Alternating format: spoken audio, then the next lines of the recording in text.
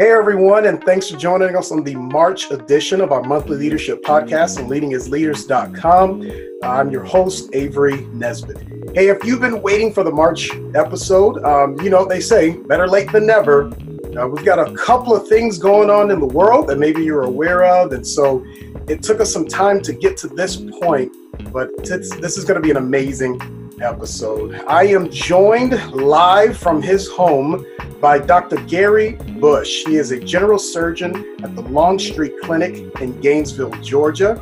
And Gary, thanks for joining us on the podcast.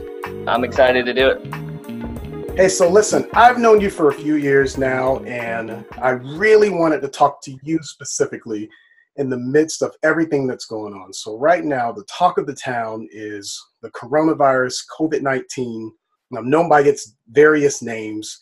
And I wanted to talk with you and just find out professionally in what you do day in and day out, how has this impacted you? What's different about what you're doing? What's changed in your world since this became front page news everywhere? There's been a lot of changes. So I typically see patients in the office about 2.5 to 3 days a week. Now I'm at a half day twice a week, and those are probably at maybe 50% of what is normal. So I'm probably seeing anywhere from maybe 15 to 25% of the patients that I normally see. And that's because patients are either scared to come out, or we're trying to minimize the amount of people who are going out into the community. We're doing more telephone visits, follow up after surgery. Hey, how you doing? No need to come in the office if there's no problem. We're doing telehealth visits, video, and just trying to keep people from coming into the office.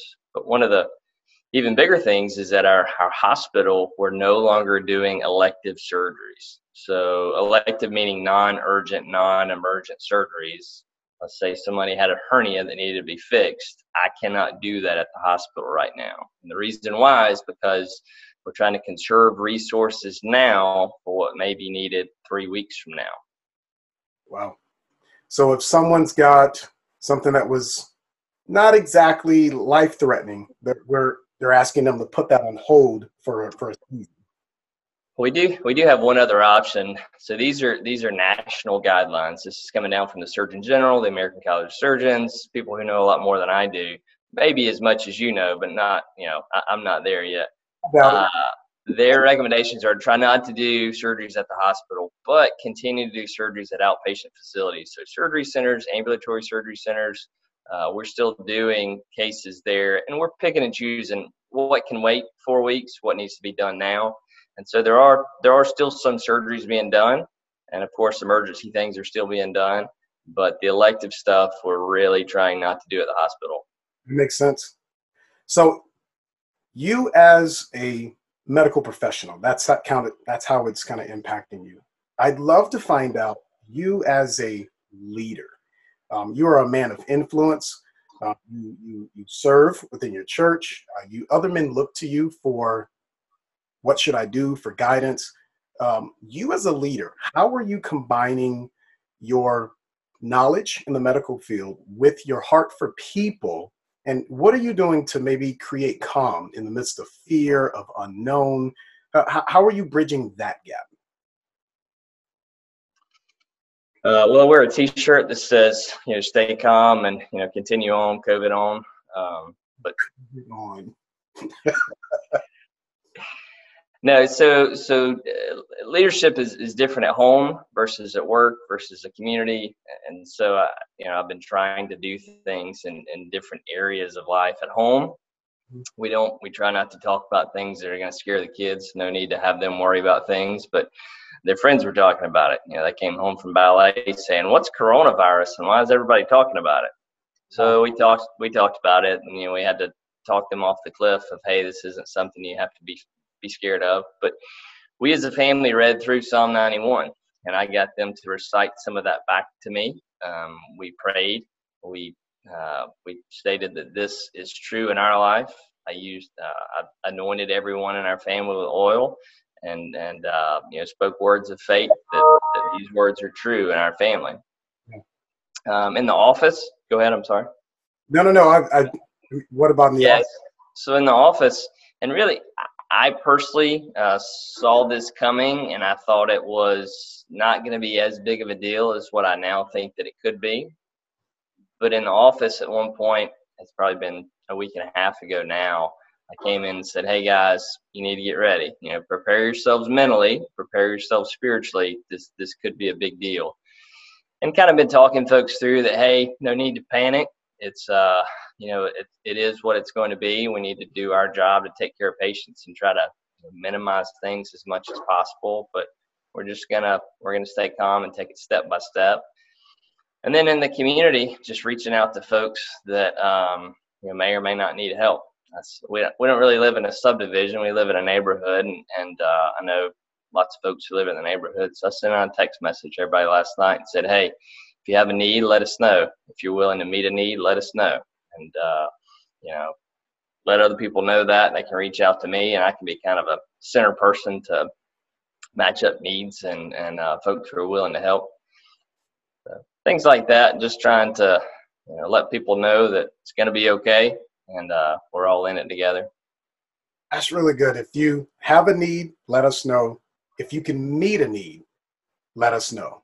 I've heard of people doing that in their neighborhoods. Me and my wife tried to do something similar in our neighborhood, and you'd be surprised the number of people that don't necessarily come out for having a need, but they put their name in the hat as saying, hey, I can help meet a need too. I think if we all knew that you don't have to be as worried about everyone needing, there's a lot of people wanting to help. They just often need someone to start the call to join that. That's right. Really cool. So you mentioned kids. How would you advise people who may not have all the medical background? How should we be talking to our children about coronavirus? This is a perfect opportunity to show kids the difference between how the world thinks and how God wants us to think. How a non-Christian lives and how a Christian lives. Because if they are in the world at all, then they have heard fear, they have heard how terrible it's going to be and how everyone's going to die, and it's just a huge catastrophe. But they can see us as Christians, as their parents, of staying calm and staying in faith and speaking scripture over them, speaking scripture over our own lives. I continue to say Psalm 91 and continue to talk to them about how, God's our healer, God's our protector. Yes, we need to be wise and wash our hands, but our faith's in God. Jesus is on our side, so we're good. That's great, man. So here's a little thing that I know. I've got some friends that are nurses and doctors, and every now and then I'll be like, hey, so I got this weird rash, and I'll ask them questions. Sure. Yeah, that never happens to me. Never happens. I think I can text you right now. Just put some salve on it. Really, you've gotten some crazy, strange coronavirus questions. What are some of the craziest questions, some of the strangest questions you've received? Some of the better ones are, can I just go ahead and get it?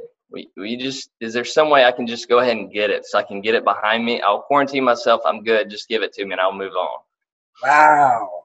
Then another one was, hey, can we just take all the high-risk patients, the older folks, those with immunocompromised situations or other illnesses that make them high risk, let's just put them all in a hotel and train the staff to be really clean.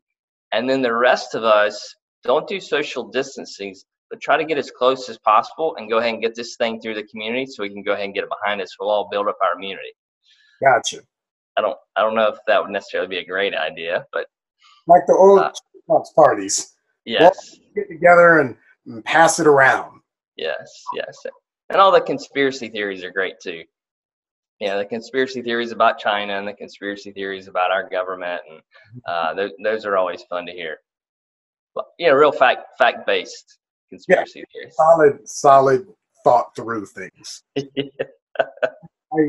I don't think the CDC's leaning on either one of those two ideas. Probably not.